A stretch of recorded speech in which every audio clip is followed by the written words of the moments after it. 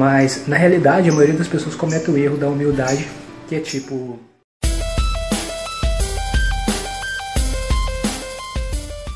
Realmente ser humilde, para algumas pessoas, ser humilde significa se sentir inferior aos outros. Para outras pessoas, ser humilde significa, por exemplo, ajudar os outros.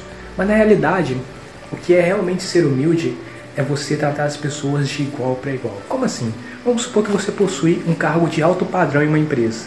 Vamos supor que você é gerente de uma empresa. E aí, como você é uma pessoa humilde, você trata de igual para igual.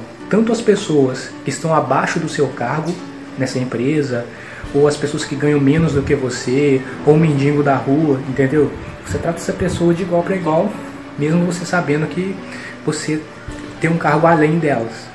E você trata de igual para igual também as pessoas que estão acima de você, o dono da empresa ou o dono de outras empresas, as pessoas que estão em cargos mais elevados do que o seu, as pessoas que ganham mais dinheiro do que você, entendeu? Isso é ser humilde, é tratar as pessoas de igual para igual, tanto para baixo quanto para cima, entendeu?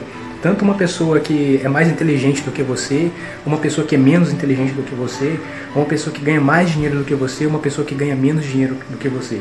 Ser humilde, na essência, é isso, entendeu?